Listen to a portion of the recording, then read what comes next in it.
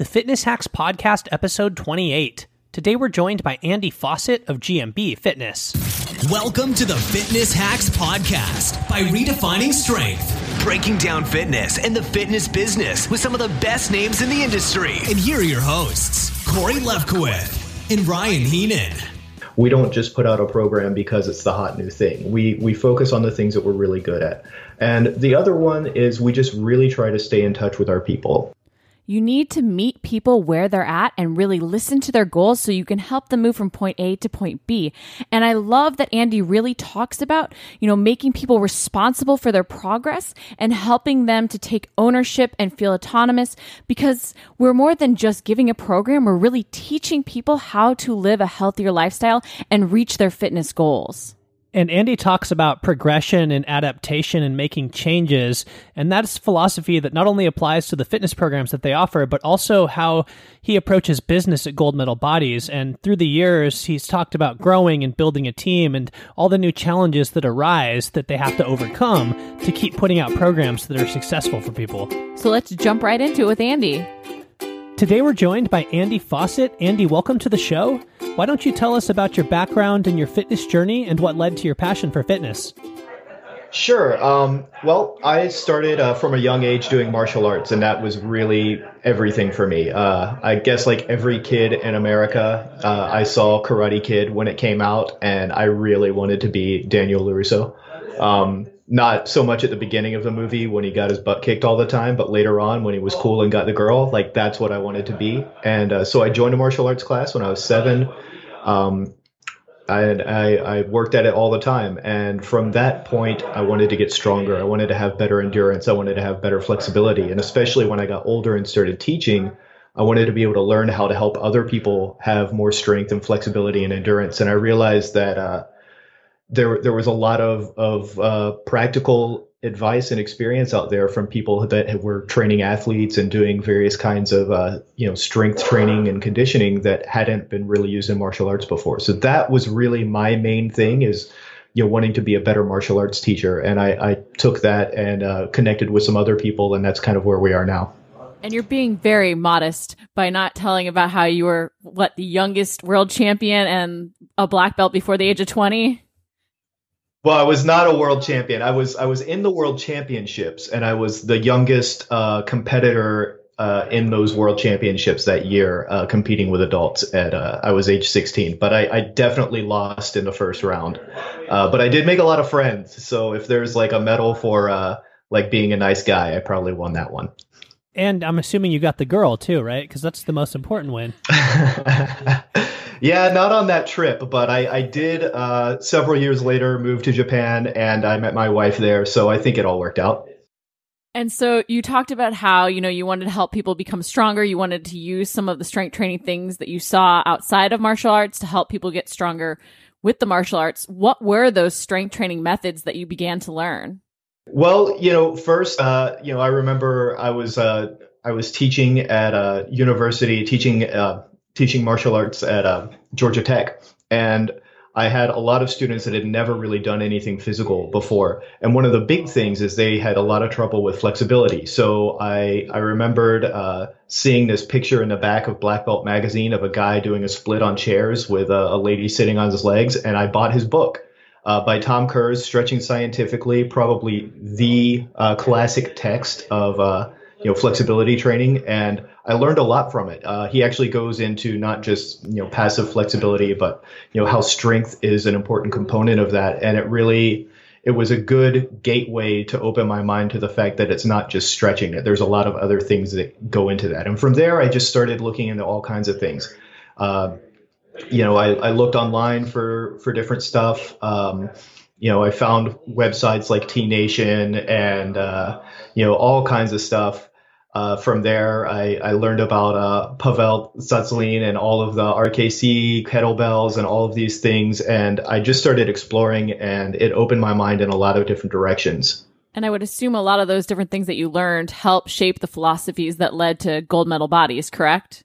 Yeah, definitely. And I mean, I think it's important at that point to say that yeah, I have two partners at GMB. One is Ryan Hurst, who is our head coach. And so a lot of what we do is based more on his background than mine. But he came from a competitive gymnastics background, but also was a martial artist and is still, has been for a very long time. Our other partner, Jarlo, is a physical therapist and also into martial arts. So martial arts is really the thing that we all kind of centered around, but we all come from different backgrounds and other things. So the GMB philosophy, we have baked into it a healthy dose of that martial arts kind of idea that you practice, and you practice as perfectly as you can, because in real life, you're not going to have access to your best performance all the time. The times that you need strength, the times that you need flexibility are not going to be when you're warmed up or when you're ready or when you've got your good shoes on, So that's one of the things that's really key to us. And a lot of it also comes from Jarlo, his physical therapy practice, in that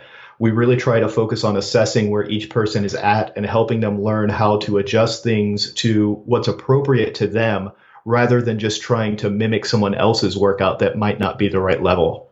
I think that combination provides a very unique perspective and take when it comes to fitness. Can you actually take us down the journey from teaching at Georgia Tech to present day and where you are now with Gold Medal Bodies? Yeah, sure. I mean, I was teaching martial arts at the university, and all through the time that I was in college. And then I graduated and I did this thing called the JET program, which allowed me to move to Japan and teach English for 3 years. And that was really a huge opportunity for me. I got to practice more martial arts, kind of in the homeland of the art that I practice there, and also get out of the country, learn a lot about all kinds of different things.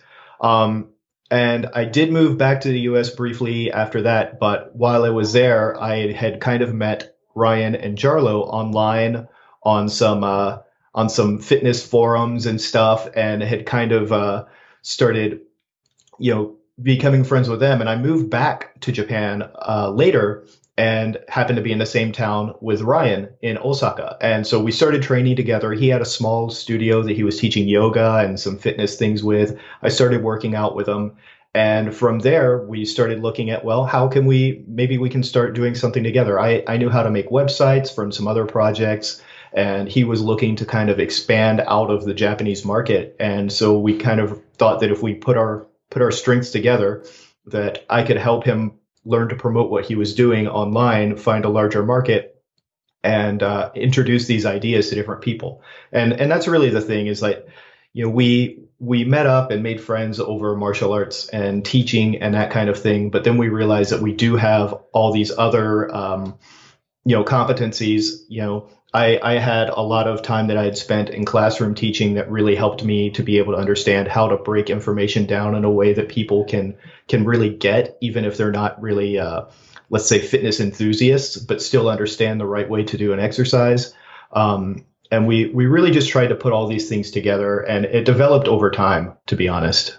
It's got to be hard, though, sometimes working with partners. I know a lot of times when people go into business, they either are really gung-ho about working with someone else and then it kind of fizzles, or they're all alone and they just want to go it all alone. They think the lone wolf is the right way. Right. What were some of the growing pains with working with two other partners? Well, I mean, we were kind of lucky at first because I think all three of us were already kind of in our mid-30s at the time. So we weren't so young that we were hot-headed about anything. And we knew that we were going to we wanted to do things in a way that we thought was ethical. And we also had families. We knew that we had to take care of our families before anything else. So I guess that we didn't have a lot of expectations of each other that were going to be like, you have to sacrifice everything for this company. So that was part of it.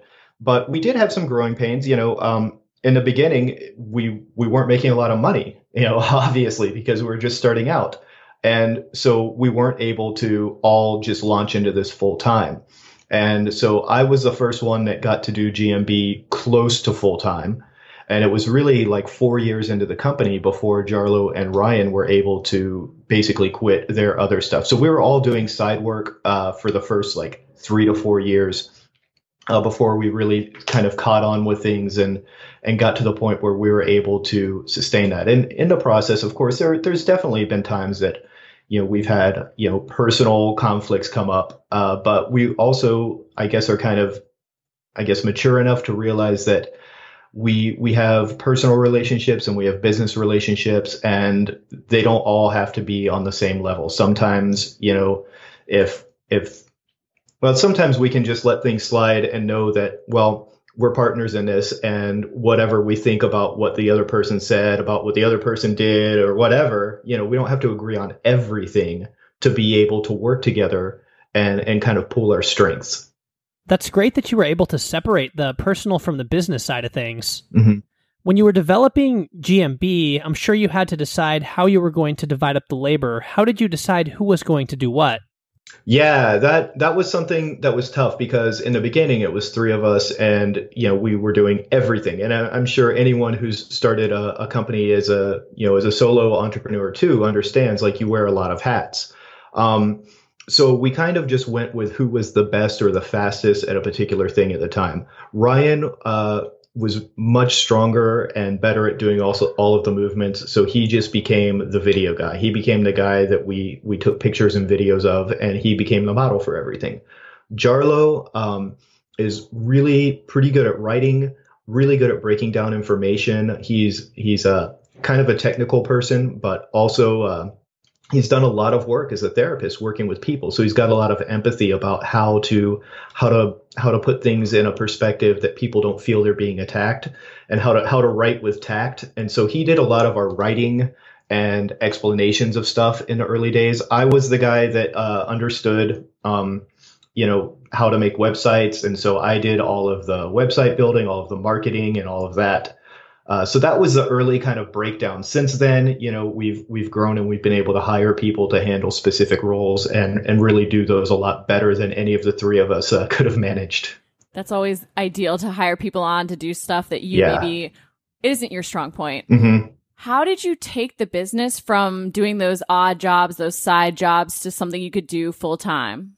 Well, I think the key is that, we knew we had good information, and we knew we could make quality products, and we were doing it, and they were helping people. But we knew it was good, right? But we never really thought that what we were doing was just great, or we didn't know if it had the potential to be great. And by great, I just mean, like really life-changing for people on a massive scale. We listen to people when they talk to us about, like, why they're doing a program, or what they're having trouble with, or what their goals are. And, we realized at a certain point, maybe like 3.5, 4 years into this, that instead of trying to shoehorn ourselves into this fitness niche that, we've got to do an abs thing. Oh, we've got to do some diet stuff. Oh, we have to talk about this because everyone does.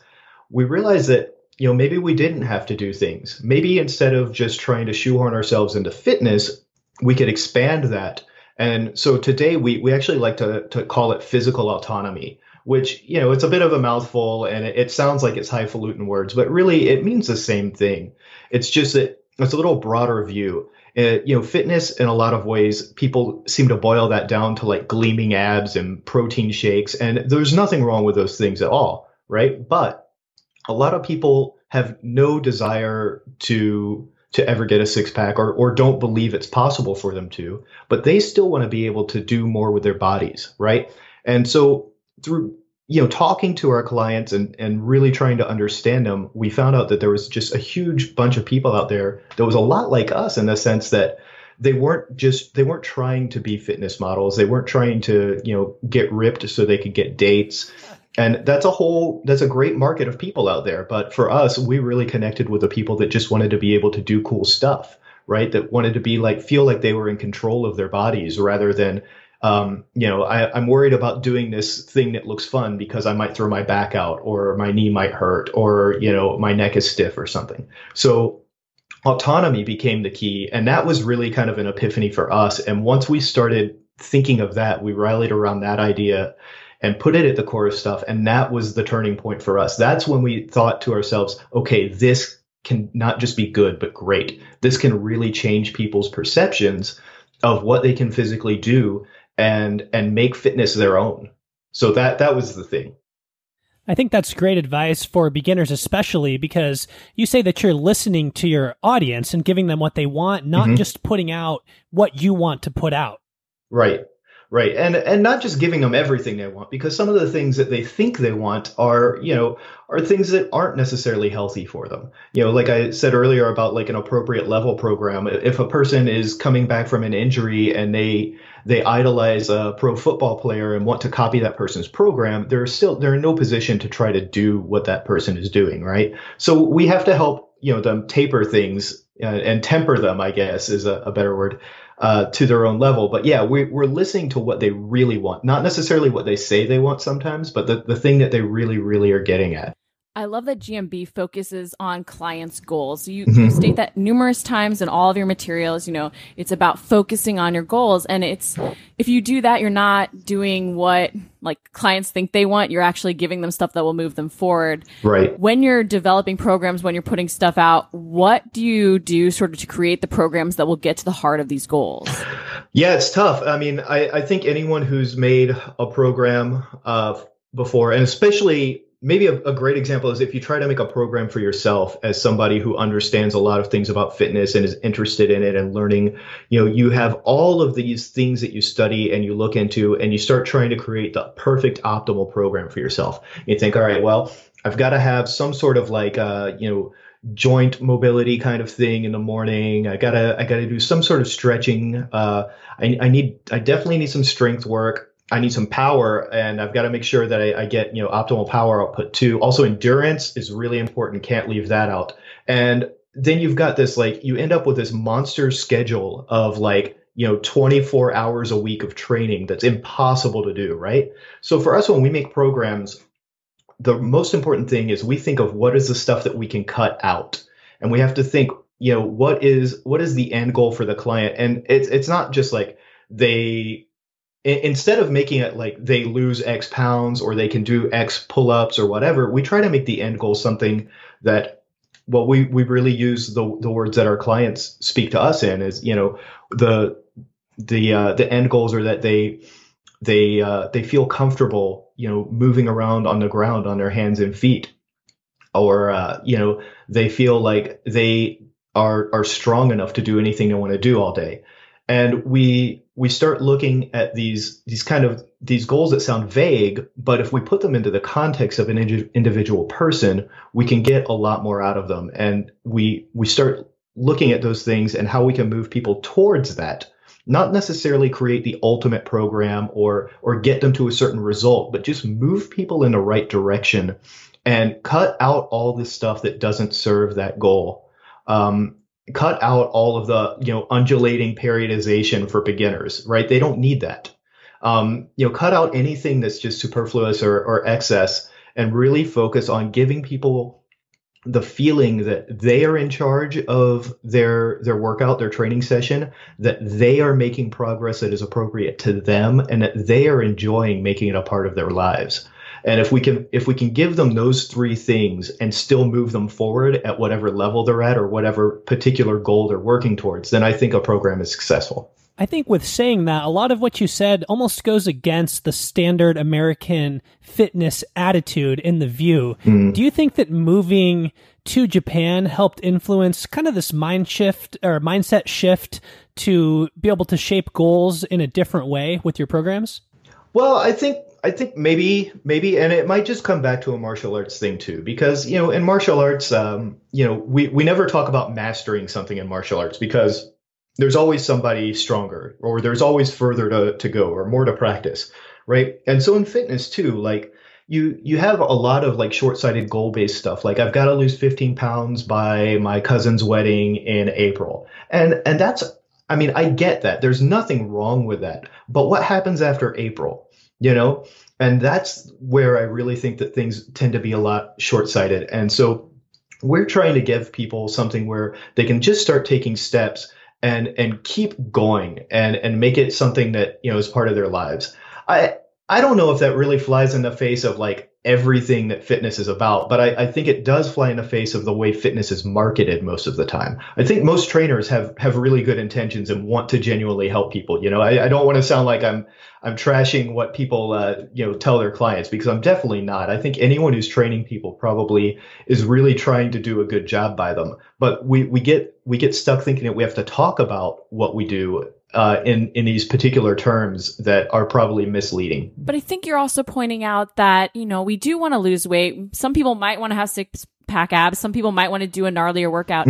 But at the heart of everything, the real reason why is we want to move better and feel better in everyday life, which is why I like that GMB has, body control as one of its main focuses, because that can help you get six-pack abs. It can help you lose weight. I constantly tell my clients, if you set goals in the gym to, do more pull-ups or improve your mobility or do any of these things, the weight loss will come too. So I think you have such a great focus on the physical aspect that it really does sort of permeate every aspect of life. Yeah, I mean, it's definitely all connected. And, there's nothing wrong with wanting to do intense workouts and getting off on that.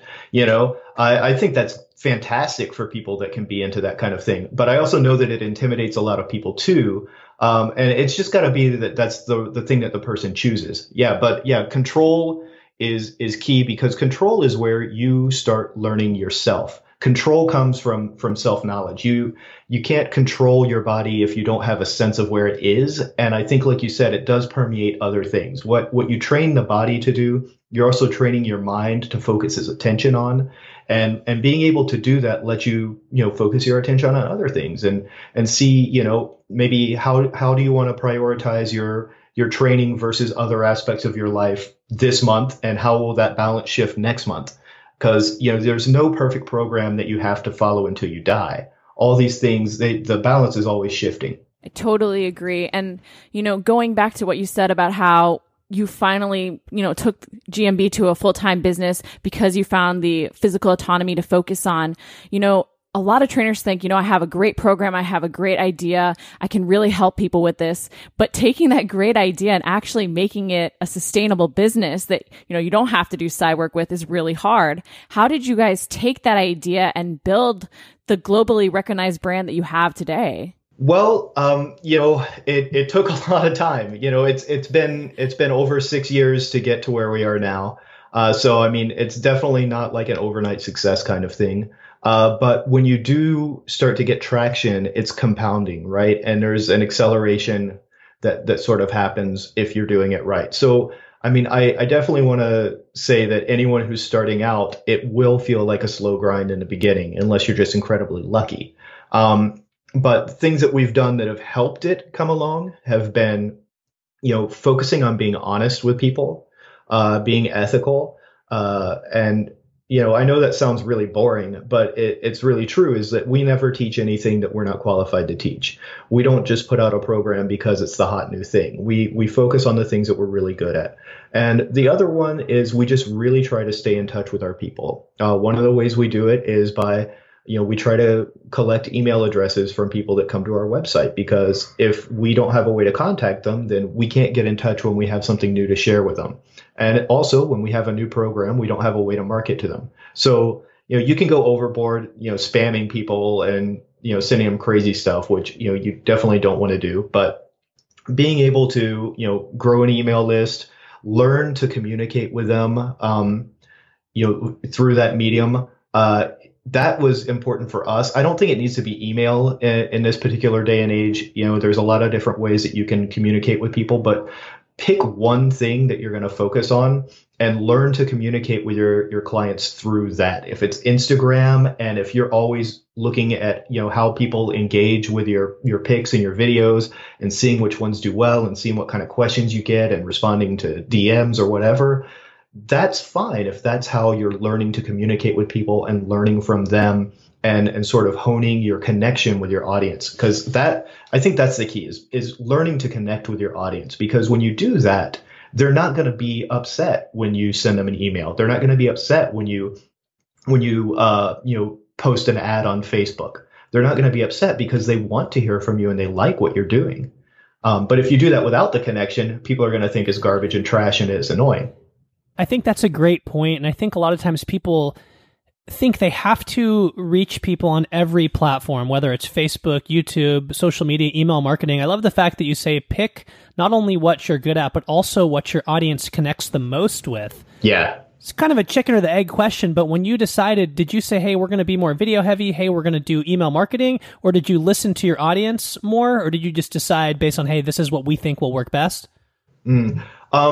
So in the beginning, it was a little arbitrary because I knew that I'm a pretty okay writer. I'm a pretty good copywriter. I had done a little bit of marketing study, and so I figured based on that strength that it would be a good way for us to go. But also, video was a big part of that too. I mean, we would use emails to send people to the videos. We're not just hoping that YouTube promotes our stuff. So using things together worked, but it was a bit of our own competencies, and we branched out from there, but we started pretty focused on that. I like that you also pointed out that you have to be ethical. I think people think, I just have to get a program out there. It doesn't matter what it is. And it really is about building a connection with your audience and giving them programs that will truly help them succeed, because that's what keeps them coming back for more. When you developed your programs, what was the process like that first time? Because sometimes it's not as easy as it seems to find that perfect program that's actually going to give your clients the results they want. Not that the program itself isn't good, but just getting it into the right hands. Right. Well, so our first program that we created for GMB was called Rings One, and this was back in 2010. And at that point, we really thought that a fitness product, like a really high class fitness product, looked like DVDs in a book. So we put it out that way at first. The digital stuff came a few months later, but we really put it together based on we had been kind of getting feedback from people, starting to put videos up, and we found out that a lot of people were really interested in some of the gymnastics stuff that Ryan had done. Now, he hadn't done gymnastics in like almost 20 years by that point, but he had been a very competitive gymnast all through school until a training injury kind of took him out of that. But he started getting back into practicing it. People started seeing him do handstands and think, oh, that's cool. I want to learn to do that too. So we started teaching these things, and we put our first program together for gymnastic rings training. At the time, there were not any, there were like maybe 2 or 3 things out there that even referenced gymnastic rings. There was a video of Yordan Yulchev, who is a multiple Olympic gymnastics medal winner, which is obviously way out of the league of your average fitness enthusiast, right? So, and there were a couple other things, but they were focused more on gymnastics. And what we found is that a lot of people wanted to use rings to get strong, but they didn't want to take up gymnastics, like CrossFitters. They use rings for a lot of things, and they wanted to get good at muscle ups. So we're like, okay, let's make a program that starts from the very basics, assumes no gymnastic experience, and takes someone as far as muscle ups and stops. And that's how we got the idea, and where we decided to sort of, stake our claim on that portion based on what people were telling us they wanted. And you knew what people wanted because you were putting out all this free content. You guys have, videos up, blog posts up. You have all this free content. And so often trainers new to the industry are so afraid to share their content, thinking, well, if I share all my good stuff, people aren't going to keep coming back. But you guys have tutorials on everything, and you're really trying to connect with people like via this free stuff so that you can bring them in for programs that are going to progress them from point A to point B. Yes, absolutely. And we put a ton of videos out in the beginning that we don't do anything related to that at all. And here's the great thing about videos is you can always take them down. If you put up videos and you find that they don't resonate and don't work, and that's not the direction you want to go, you always take them back down. You can do the same thing with a blog post. You can change what's out there if you want to change it. But we mostly just started putting things out to see what people connected with, and to show them that we were good teachers. Because if someone finds our programs, there's other programs out there. Why would they choose our stuff? And there's a lot of reasons that they might, but one of them is because they can see that we're thorough teachers, and that we are looking at things in a perspective that resonates with them. So when somebody comes and looks at one of our tutorials on our website, we could do the same pistol squat tutorial as everyone else and say, step 1, do a squat. Step 2, lift a leg and squat down onto something. Step 3, squat onto something lower.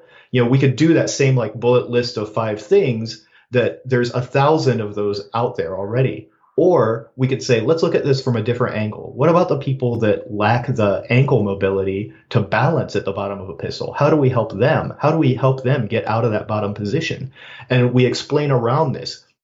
We explain, why someone might need this other method, why this thing that everyone else talks about is great, but it might not work for you. So if it doesn't work for you, here's another thing you can look at. And what we're really doing is we're just adding all this context that lets people tell whether or not they resonate with it, whether or not they like our perspective, if it fits them or not. So all of our content, I think we are trying to show that we're good teachers and everything, but we're also trying to let people decide whether or not they want to follow our stuff, because they might look at it and say, yeah, I'm too advanced for this. Or they might look at it and say, wow, this is something that I'm not interested in. I just want to lift heavy stuff, and that's fine. But we have to put that out for people to be able to make an informed choice. And you're taking a creative look at, common problems out there and giving people new things to think about. And that's also what's really important. So often as trainers, we get very caught up in doing things one way and we don't explore and experiment and see how else we can solve problems, because each client that comes to us is going to be really unique with, different background, different situation, different experiences that are going to influence their fitness journey. Yes. Yeah. It's really important to do that. And it's hard if you're trying to create a program online that's for a lot of people. But, we also try to make sure that we show people, how to tell if you're doing it with good form, how to tell if you should, add more reps or make it more difficult, or how to tell if you need to make it easier. And we're really trying to teach people how to be aware of themselves during the training so that they can learn what's working and what isn't. Because if you're just trying to follow along with a video and do like 20 reps because the guy on the screen is doing 20 reps, but you don't know if you're doing it right, that's not very helpful. And that's how people get on the wrong track and get injured and stuff. So yeah, it's like you said, everyone's different, and it's really hard to make something that is going to be right for everyone. Each client is a little different. And so you can't get tied down to one answer. You have to leave a little bit in there that lets it be adjustable. For us, we center that around teaching them to be, self-aware of all these factors. But there's other ways to approach that too, I'm sure. You're empowering and teaching, and you're making them take control of their own fitness, because what it really does come down to is being very present when you work out. I mean, as you mentioned earlier, no practice is going to be perfect. So you have to sort of practice in imperfect situations. You have to, take each time you're in the gym, each time you're working out, wherever you're working out, and be very present in it and really analyze what's going on with your body. Yeah, it's definitely important. I don't even like listening to music when I work out. I know a lot of people do, and that's fine, but again, that's kind of a martial arts thing. You listen to the sounds around you. You listen to, how loud your feet are on the floor. If your feet are making loud sounds, then it means that you're not controlling your weight distribution properly. Little things like that. I think that if you can learn to notice those things and be aware of, where your pinky is, or, little things like that, it's going to teach you more about your body, and it coming back to that control aspect than just doing one more rep. Another rep is great if you're looking for, more strength or more conditioning, depending on, what variables you're manipulating in your programming. But sometimes just really feeling, even if you're doing like a dumbbell curl, really feeling the feel of that bar in your hand, and noticing what your feet are doing. How are you bracing against the bench as you do that barbell curl, right? All of these little keys of awareness are things that most people probably don't pay much attention to, but if you do, it becomes a richer experience. And I think that over time, that teaches people a lot about themselves and a lot about their bodies that they're not going to get if they're not attentive. And I think that's a hard mindset shift to make, especially in society today with how fast-paced it's going. And it's almost like get in the workout as quickly as you possibly can so you can get on to the next thing. But that's really shifting that focus to paying attention and being in the moment.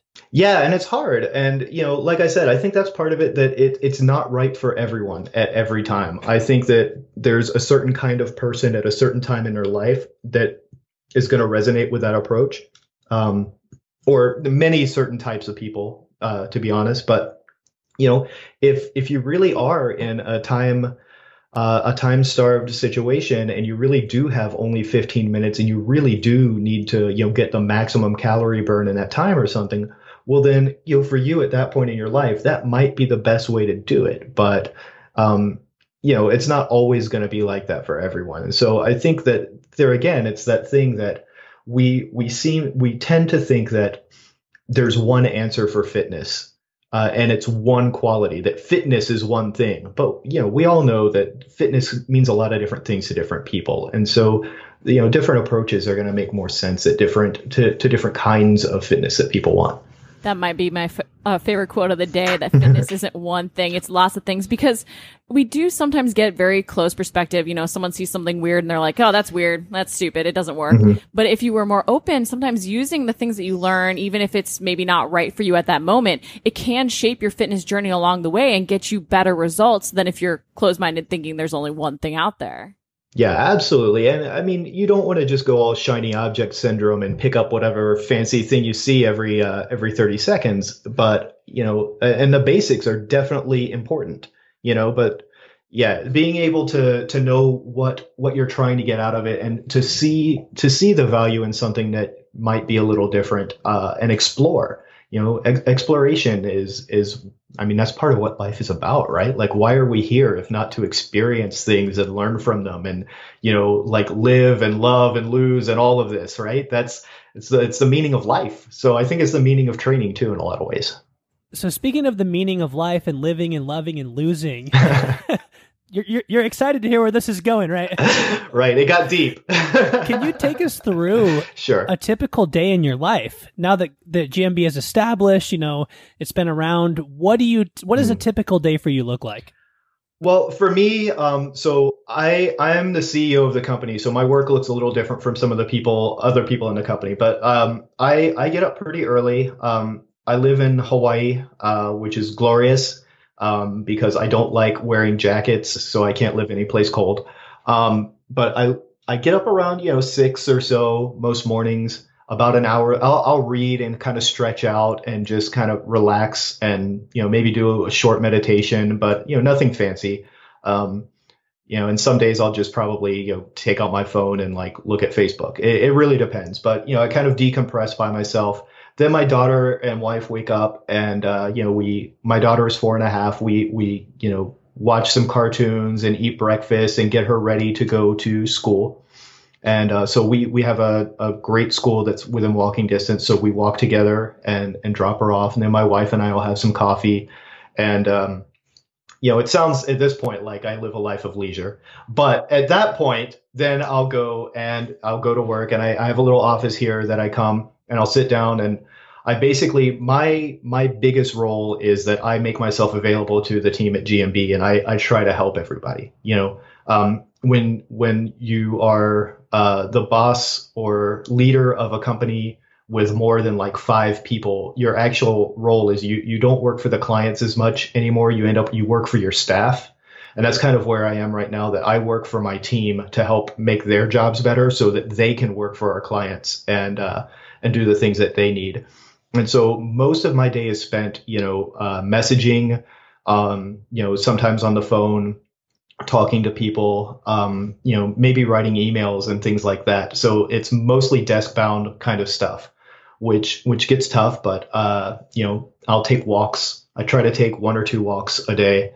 And then about 4 o'clock or so, I'll go home and my daughter will be done with school by then. I'll swim with her at our pool and then we'll have dinner, maybe play a little bit more, read some books, and then it's bedtime. And then after she goes to bed, then I continue reading and have a little bit of bourbon and then go to bed myself pretty early, actually.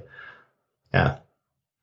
So not very exciting lifestyle, but, That's very exciting. You get to relax, enjoy, spend time with family, and work doing something you love. Yeah, you had me at Hawaii. I mean, it's what works for me now. I mean, in the past, I had to spend a lot more time working, right? There were times earlier on where I was spending 14 hours a day just at my computer, editing videos, writing emails, making a web page, designing a program on our website, trying to work out a campaign or whatever, all of these things take a lot of time. But now we're at the point where we have we have a lot of people doing these different roles, and there's a lot better division of labor. So it's more of what I do is orchestrating now, and it is nice. It's great that I have a situation where, you know, I can live anywhere in the world that I want to and still do this, because we're all in different places. We're all online.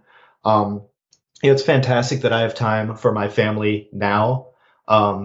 You know, but you know, I still have a workaholic nature, and sometimes I want to do some stuff on the weekend too. But yeah, I guess it really just depends on what kind of stuff you're into. A lot of people want to be more active. I like to keep things pretty chill and low key. I think I mentioned reading twice during my day on average, and I did not mention working out. So that's probably an indication of where I'm at right now. We all go through phases too, where things are just right at different times. Yeah. And so, you know, I'm sure as it gets a little closer to summer and I want to be more active and do things with people, you know, I'll probably start doing more training, at least like 2 or 3 times a week, with some strength training and some mobility and movement and stuff. And, you know, shift things a little bit. But the basic outline of the day with work and my daughter's school and family meal times, like that's the stuff that's important to me right now. Since my daughter's so young, I don't want to be, you know, throwing a lot of inconstant changes at her. I really like our routines. I like our time together. I like spending time with my daughter and my wife, and just making sure that is what I try to center most of my free time around. Plus, you're in hibernation during the very cold winter weather, so you know, no working out. These frigid 70-degree nights are killing me. I have to ask about the process from doing a lot of the daily tasks when it was just really the 3 of you to now managing a staff.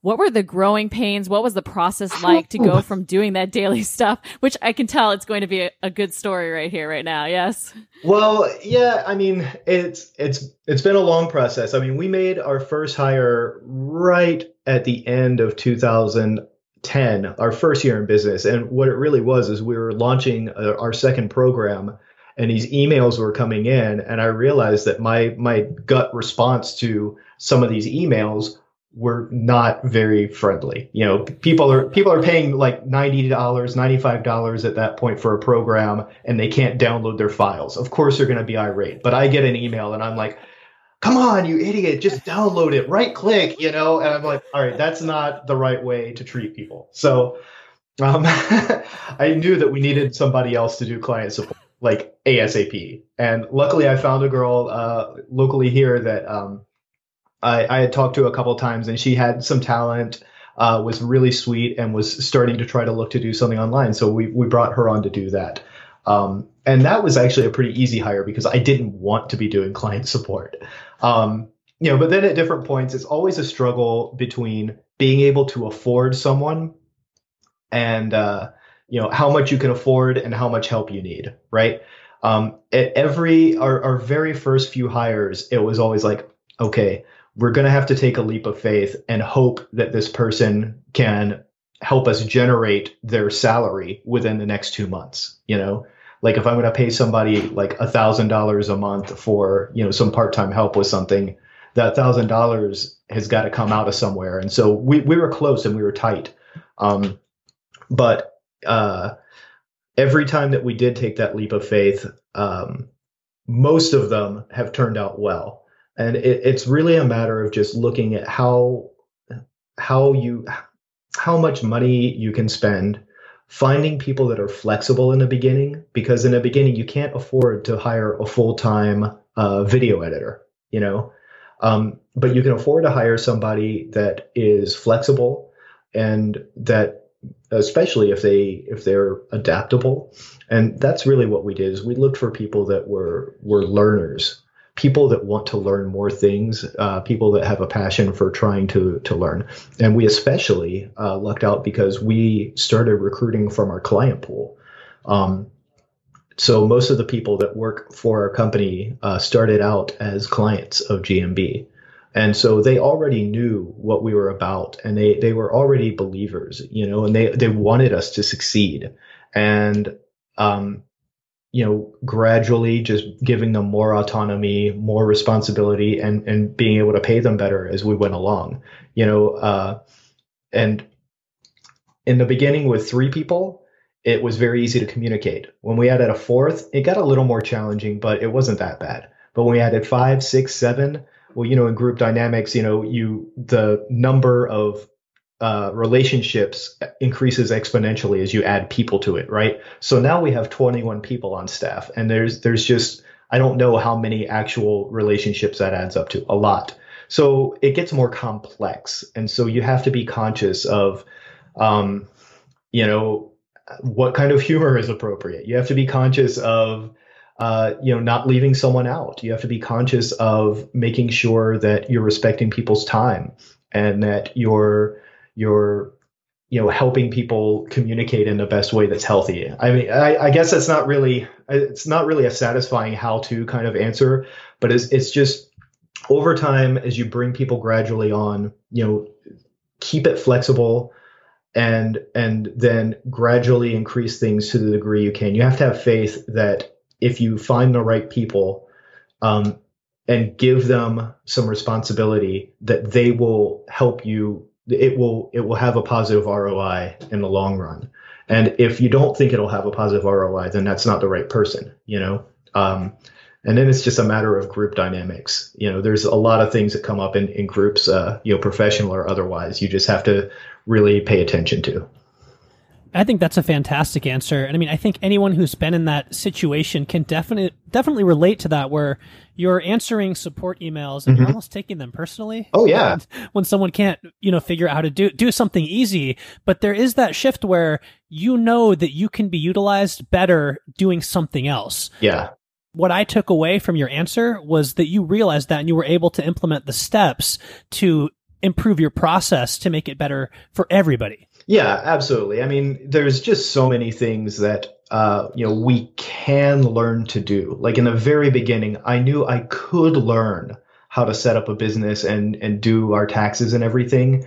But I also knew that if I spent the time learning that, then it would take away from being able to, make our product and sell it. So I hired an accountant at the very beginning because I was like, I would much rather pay you than me try to spend the time and get this wrong. So yeah, it's like that on a bigger level as you go along. And some people do want to fix their own brakes, right? And some people do want to do a lot of home repairs for themselves. But most people, if you have a problem with your plumbing, you call a plumber, right? And it's the same thing in business. You need to eventually understand that there's somebody that can learn how to do this better than you can, so that you can go on about the things that you do exceptionally well.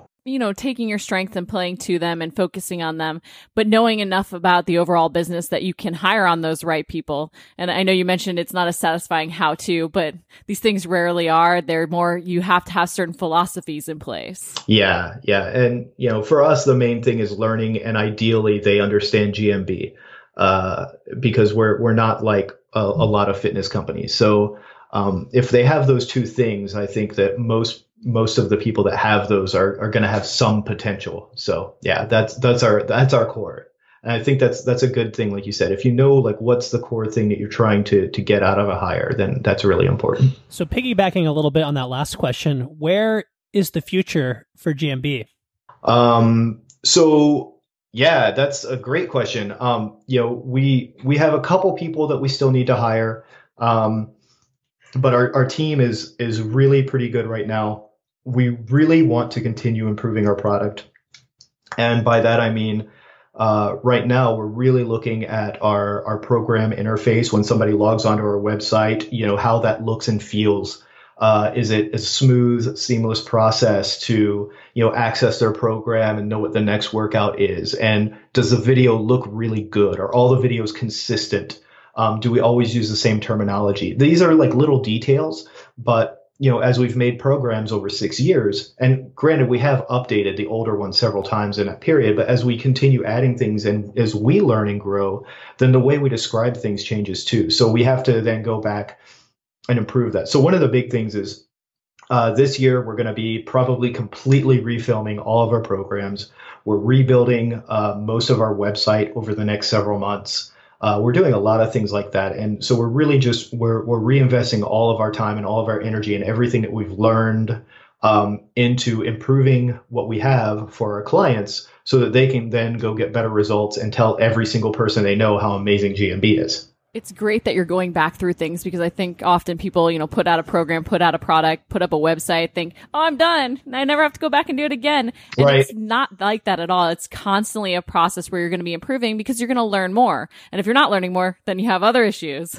Right, for sure. Yeah, absolutely. So now we're going to transition into my favorite segment of the show, which is the wrap up, but also the Fast 5 Fitness Facts, where we're going to give you 5 questions and you can give us your best answers. Are you ready? Yep. So question number 1, what is your favorite exercise? My favorite exercise is backflips, And what exercise do you love to hate? pull-ups, And what is the best book you've ever read? Infinite Jest by David Foster Wallace. All right. So now I'm kind of afraid to ask you this next question because I know you said you didn't work out with music, but what is your favorite pump up song? I could get pumped up for a variety of things. I really like anything by Wolfpack lately. Let's see. Adrian and Adrienne Happened to Bossa Nova. That is a great song. And if you could train with one person, dead or alive, who would it be and why? So this, since I'm a martial artist, it has to be a man named Seiken Shikumine who created the martial art I practice called Taido. And he died about 15 years ago. And I only got to practice with him when I was very young a couple of times. So I would love to train with him again. And one more Andy Fawcett exclusive. Sure. The best pokey on the islands. Oh, man. I'm not a connoisseur of food. I love eating food, but I would say the best poke is the poke that is sitting next to you on the beach with a cold beer. That's the best answer ever, I think. I was certain you were going to get an exclusive question that was going to ask you your favorite cartoon since you watch them with your daughter. Next Too much question. Dora. What's your favorite cartoon? Well, actually, the past week she's been watching A Nightmare Before Christmas over and over, so that's been nice. That's a treat. Yeah. Andy, can you tell our listeners where they can follow up and find more information about you and GMB? Sure. I mean, gmb.io is our website, and there's a lot of information there. There's free workouts you can download. We have like dozens of tutorials and stuff. And if you want to just learn about like how we do what we do, gmb.io/method kind of talks about sort of what we do that's different. But just go to our website and poke around. I mean, I could probably send you to a specific thing and say buy this, but I hope people just go and poke around and find what's interesting to them. Thank you so much for joining us today, Andy. Absolutely. Thank you guys. This was an excellent chat. Thanks for listening to the Fitness Hacks Podcast by Redefining Strength. For the show notes and more episodes, visit redefiningstrength.com.